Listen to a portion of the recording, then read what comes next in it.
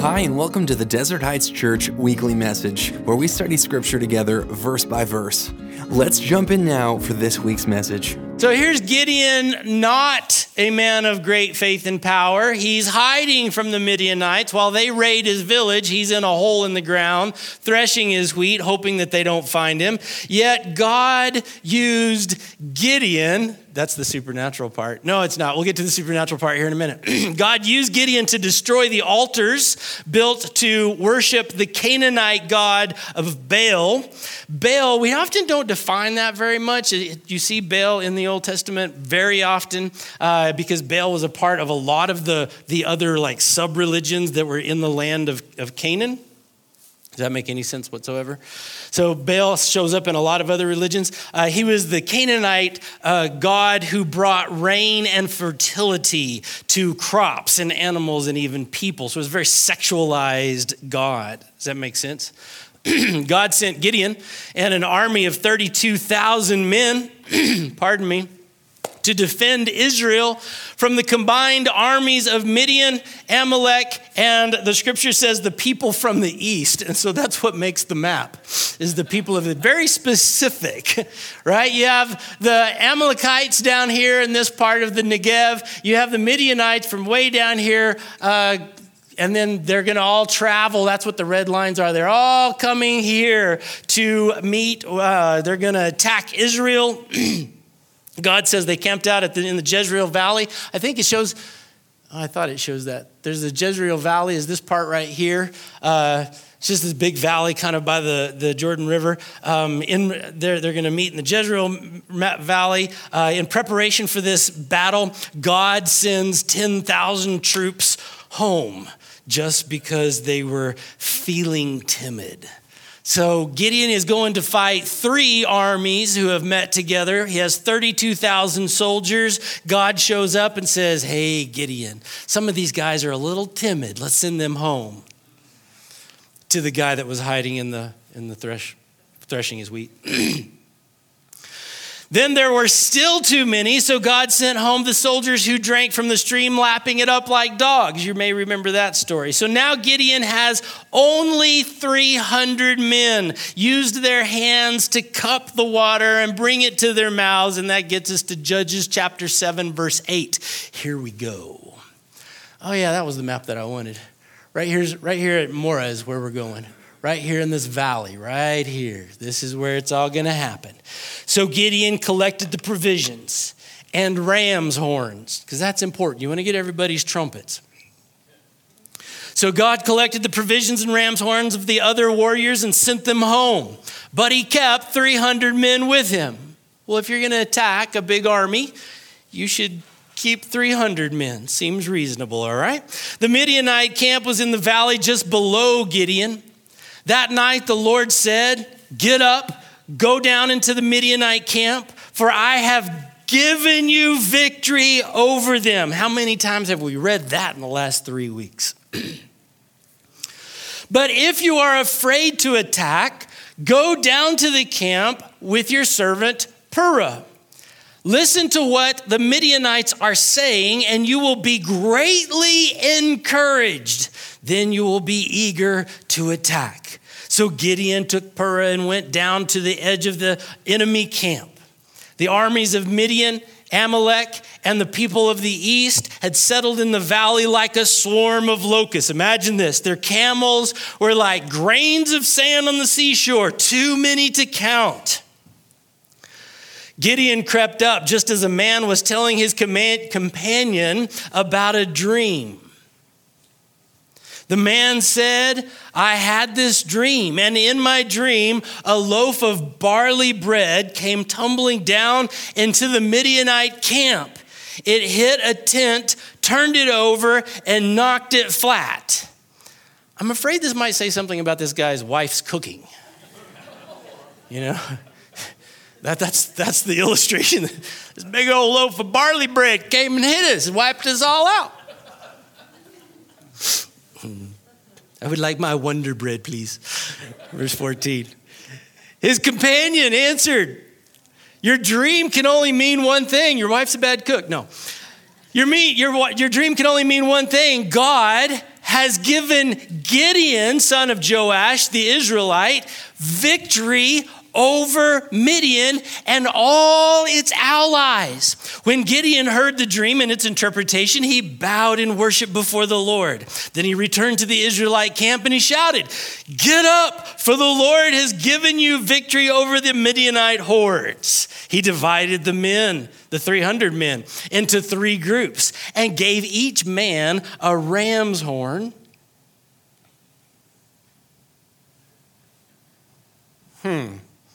And a clay jar with a torch in it.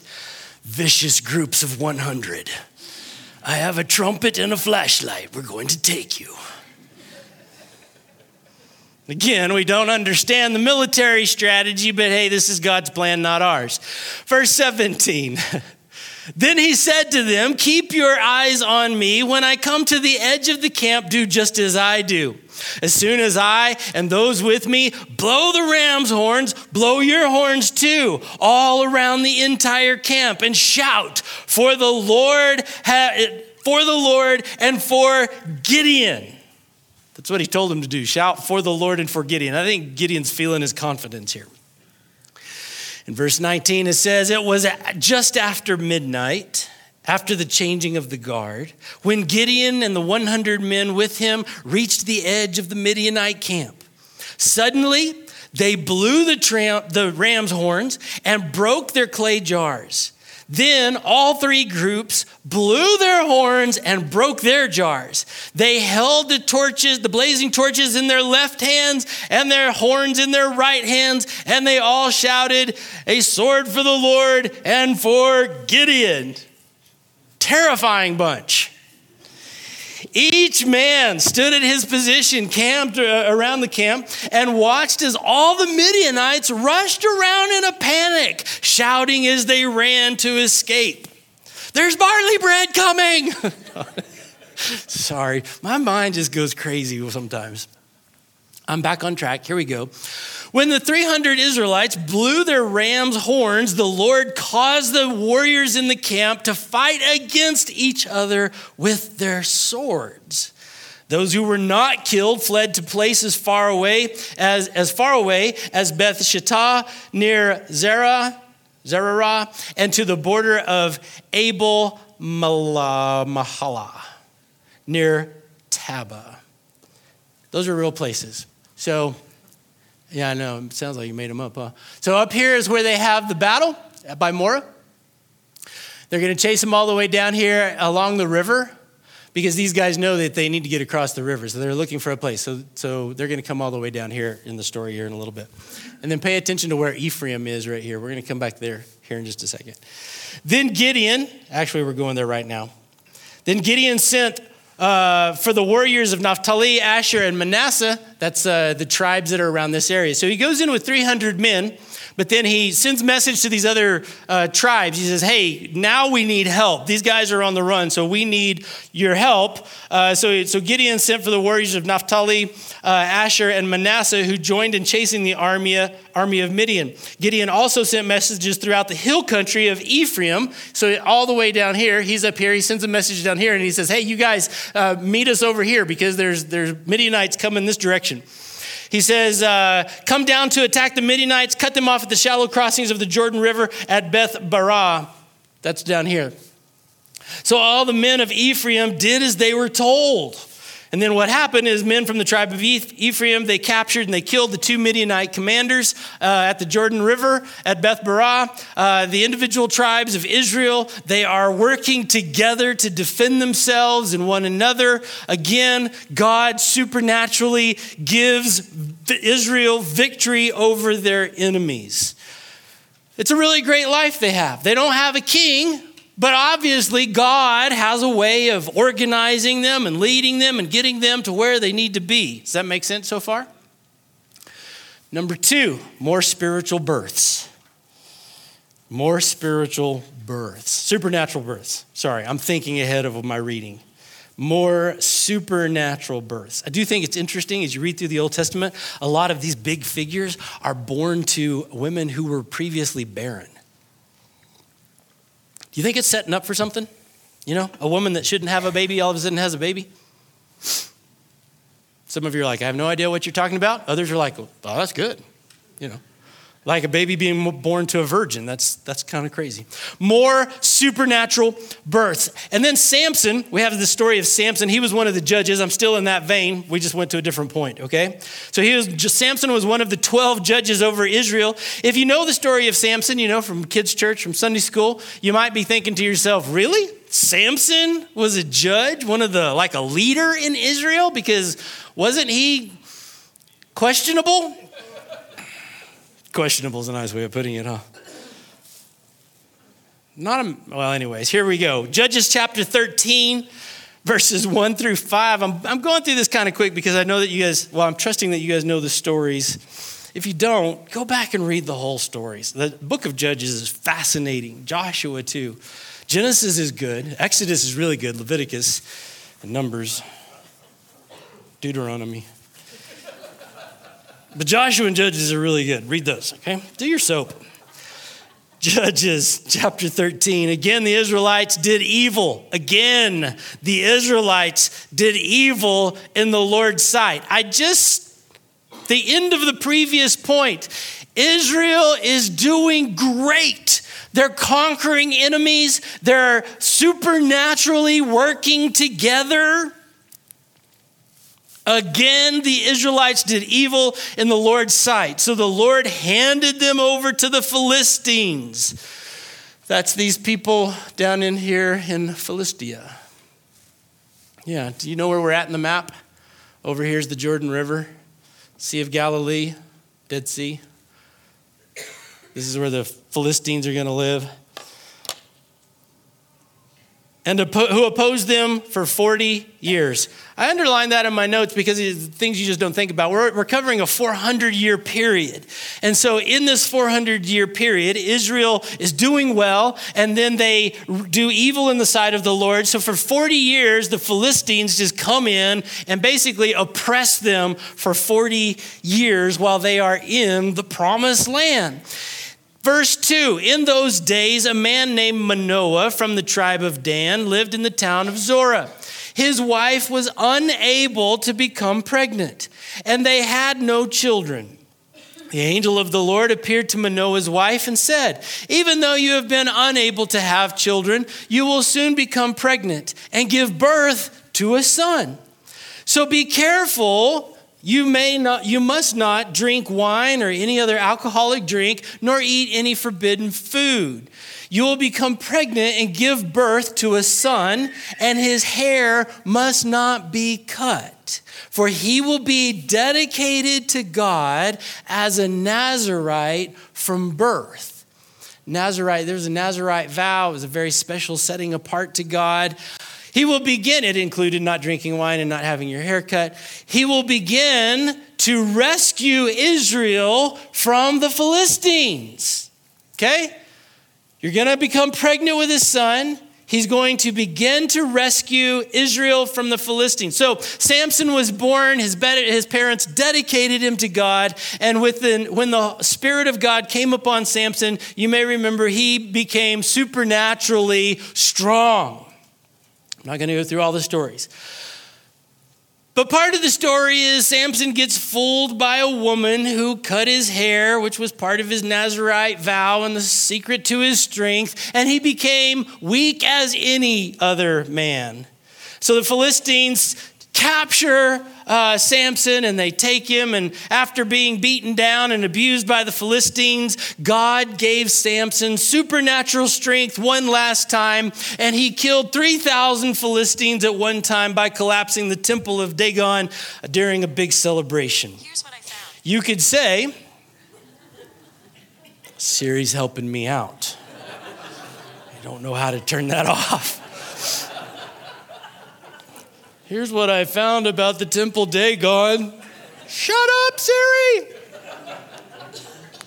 Well, I just teed that up for a good joke. All right. So Samson, he goes between the pillars. He pushes the pillars apart. You could say he brought the house down. Didn't work because Siri interrupted me. The story of Samson is not an isolated incident of Israel slipping away from following God. The story of Samson. The Bible tells the story of Israel through individual characters and the story of Israel. But he uses individual characters. So it's easy for us to look at Samson and say, oh, he's a bad guy.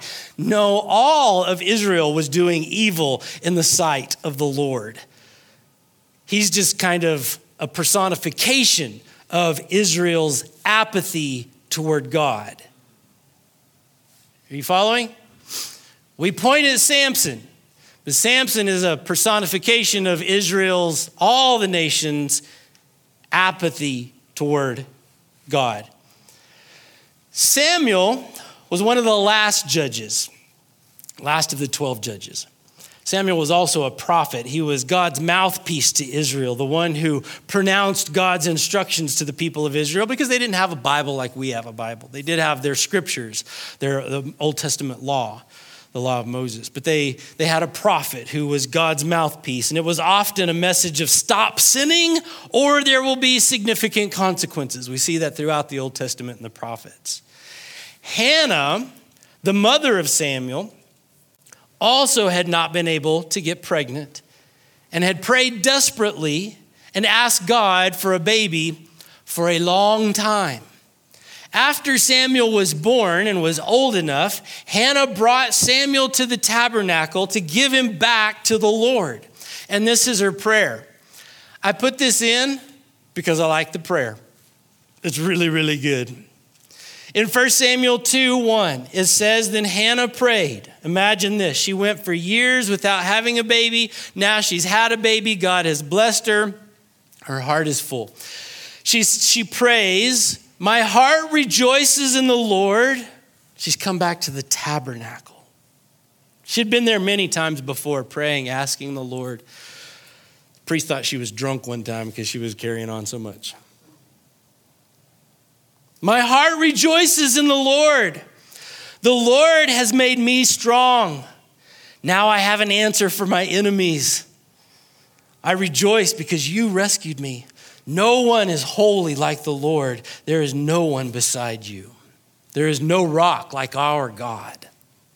Oh, that's good. Stop acting so proud and haughty. Don't speak with such arrogance, for the Lord is a God who knows what you have done, and he will judge your actions. Still true today. The bow of the mighty is now broken, and those who stumble are now strong. Those who were well fed are now starving, and those who were starving are now full. The childless woman now has 7 children. I think she's feeling her Cheerios. And the woman with many children wastes away. The Lord gives both death and life. Brent, that doesn't fit into our Christianity. No, it's just the Bible. So sometimes when we do non-biblical Christianity, our God does not fit into the Bible. Did you catch that? The Lord gives both death and life. He brings some down to the grave, but raises others up. The Lord makes some poor and others rich. He brings some down and lifts others up. He lifts the poor from the dust and the needy from the garbage dump. He sets them among princes, placing them in seats of honor. For all the earth is the Lord's, and he has set the world in order. Wow. Verse 9, he will protect his faithful ones, but the wicked will disappear in darkness.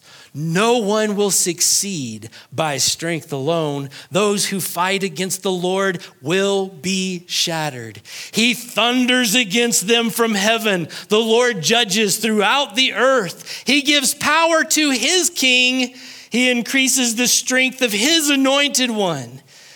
Then Elkanah, which is his father, returned home to Ramah without Samuel, and the boys served the Lord by assisting Eli the priest. So he leaves Shiloh, goes down here to Ramah to the tabernacle. Hannah prays this great prayer of, thank you, Lord, you've answered prayer, you're powerful, everything is good. And Dad says, well, we should just leave him here at the tabernacle. And then he goes home without Samuel.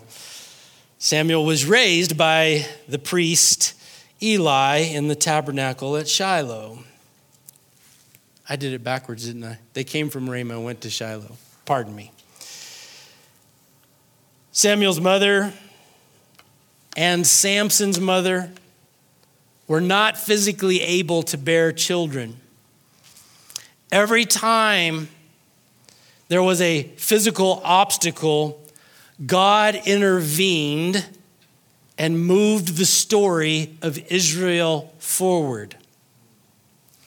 We look at the story, we see Israel has done evil in the sight of the Lord.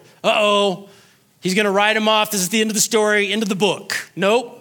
Because every time there's a physical obstacle, God intervenes and he does something supernatural to move the story of Israel forward. That gets us to number 3 in your notes. The obstacle is not always physical. Sometimes it's our own desires. I said something to that effect last week. The obstacle is not always physical. Sometimes it is our own desires. God gave Israel the promised land. He gave it to them, flowing with milk and honey, and they decided they wanted something else. It was while Samuel was judge and prophet that the people of Israel decided that they wanted to be like other nations, and they demanded a king. We want to be like everybody else, Samuel. So in 1 Samuel chapter 8, as Samuel grew old, talk about fast forwarding, he was just born, left at the tabernacle, now we're going forward to as Samuel grew old, he appointed his sons to be judges over Israel.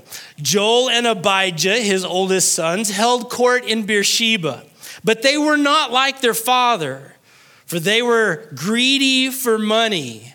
They accepted bribes and perverted justice. Finally, all of the elders of Israel met at Ramah to discuss the matters with Samuel. Look, they told him, you are now old and your sons are not like you. We don't want to be told we are now old, by the way. Look, they said, you are now old and your sons are not like you. Give us a king to judge us like all the other nations have. Verse 6, Samuel was displeased with their request and went to the Lord for guidance. We could stop there and preach a whole sermon on Samuel was displeased with their request, and he went to the Lord for guidance. He says, God, I don't know what to do with these people. Do everything they say to you, the Lord replied, for they are rejecting me, not you. They don't want me to be their king any longer. God says to Samuel, the people of Israel do not want me to be their king any longer. There's a lot to absorb there. Ever since I brought them from Egypt, they have continually abandoned me and followed other gods, and now they are giving you the same treatment. Do as they say, but solemnly warn them about the way a king will reign over them. So Samuel passed on the Lord's warning to the people who were asking him for a king. This is how a king will reign over you, Samuel said. The king will draft your sons and assign them to his chariots and his charioteers, making them run before the chariots. Some will be generals and captains in his army. Some will be forced to plow his fields and harvest his crops. And some will make his weapons and chariot equipment. The king will take your daughters from you and force them to cook and bake and make perfumes for him. I think that's kind of funny. Verse 14. What kind of king is this? He will take away the best of your fields and vineyards and olive groves and give them to his own officials. He will take 1/10 of your grain and your grape harvest and distribute it among his officers and attendants. He will take your male and female slaves and demand the finest of your cattle and donkeys for his own use. He will demand 1/10 of your flocks, and you will be his slaves. When that day comes, you will beg for a relief from this king you are demanding. Verse 18, When that day comes, you will beg for relief from this king you are demanding, but then the Lord will not help you. Is that really what the Bible says? I don't know. Look at the King James Version. See if it really says that. It's that New Living Translation says that the Lord will not help you. That's not true. Sorry. Verse 19. But the people refused to listen to Samuel's warning. Even so, we still want a king, they said. We want to be like the nations around us. Our king will judge us and lead us into battle. Who led them into battle before? God, with a 100% success rate. When they followed God into battle, they always won. When they went on their own, they always lost. So Samuel repeated to the Lord what the people had said. And the Lord replied, do as they say and give them a king. Then Samuel agreed and sent the people home. You can see why Samuel was not in favor of Israel having a king. Samuel was able to see what a king was going to do to the people of Israel. A king, like the other nations, was going to not be what was best for the people of Israel. They looked around and said, what's best for us is that we have a king like the other people. And God says, and Samuel says, no, having a king like the other nations is not what's best for Israel. God had delivered Israel from slavery. He had given them victory over the people of the promised land. He had performed miracle after miracle on the behalf of Israel. God had caused barren women to give birth to fantastic nation-transforming leaders. Israel was disgruntled with God's plan. Israel was disgruntled with God's plan. And God conceded to the desires of Israel. They didn't like the plan. They want a different plan. God says, fine, I'll let you go that direction. In this case, God allows the consequences of Israel's desire. The time of Judges and Samuel, they overlap with the beginning of the time of the kingdom and the first king of Israel. The first king of Israel being Saul. Good job. It's a great story. 1 Samuel 9 tells us that Saul was from the tribe of Benjamin and was the most handsome in all Israel. He stood head and shoulders taller than anyone else in the land. We fast forward. 1 Samuel 10. Then Samuel took a flask of olive oil and he poured it over Saul's head. He kissed Saul and said, I am doing this because the Lord has appointed you to be the ruler over Israel, his special possession. God hasn't given up on Israel. He's watching out for them, but he's going to give them what they want. Saul was the first king of Israel. A God who governed their hearts was not what they wanted. A judge who warned them of the consequences of sin was not what they wanted. A prophet who reminded them of God's law was not what they wanted. A king is what they wanted. A king who would tax them and conscript their sons into the army to fight against enemies that previously God had fought against. A king who would more often lead them away from God than toward God, if you know the history of the kings of Israel. A king whose kingdom would ultimately and completely fail. God gives us everything good, and mankind is disgruntled with it. God gives us everything good, and then mankind is disgruntled with it. He gives us this great salvation and we say, yeah, but, and we think of other things we'd rather have. We need a new heart. we need to be born again, not of sin-contaminated flesh and blood, but to be born again of the Spirit of God. We need to become a new creation. We need a Savior. You've been listening to the Desert Heights Church weekly message. We would like to invite you to one of our service times at 9 or 11 a.m. on Sunday mornings here in Farmington, New Mexico. If you'd like more information, please visit our website at desertheightschurch.com.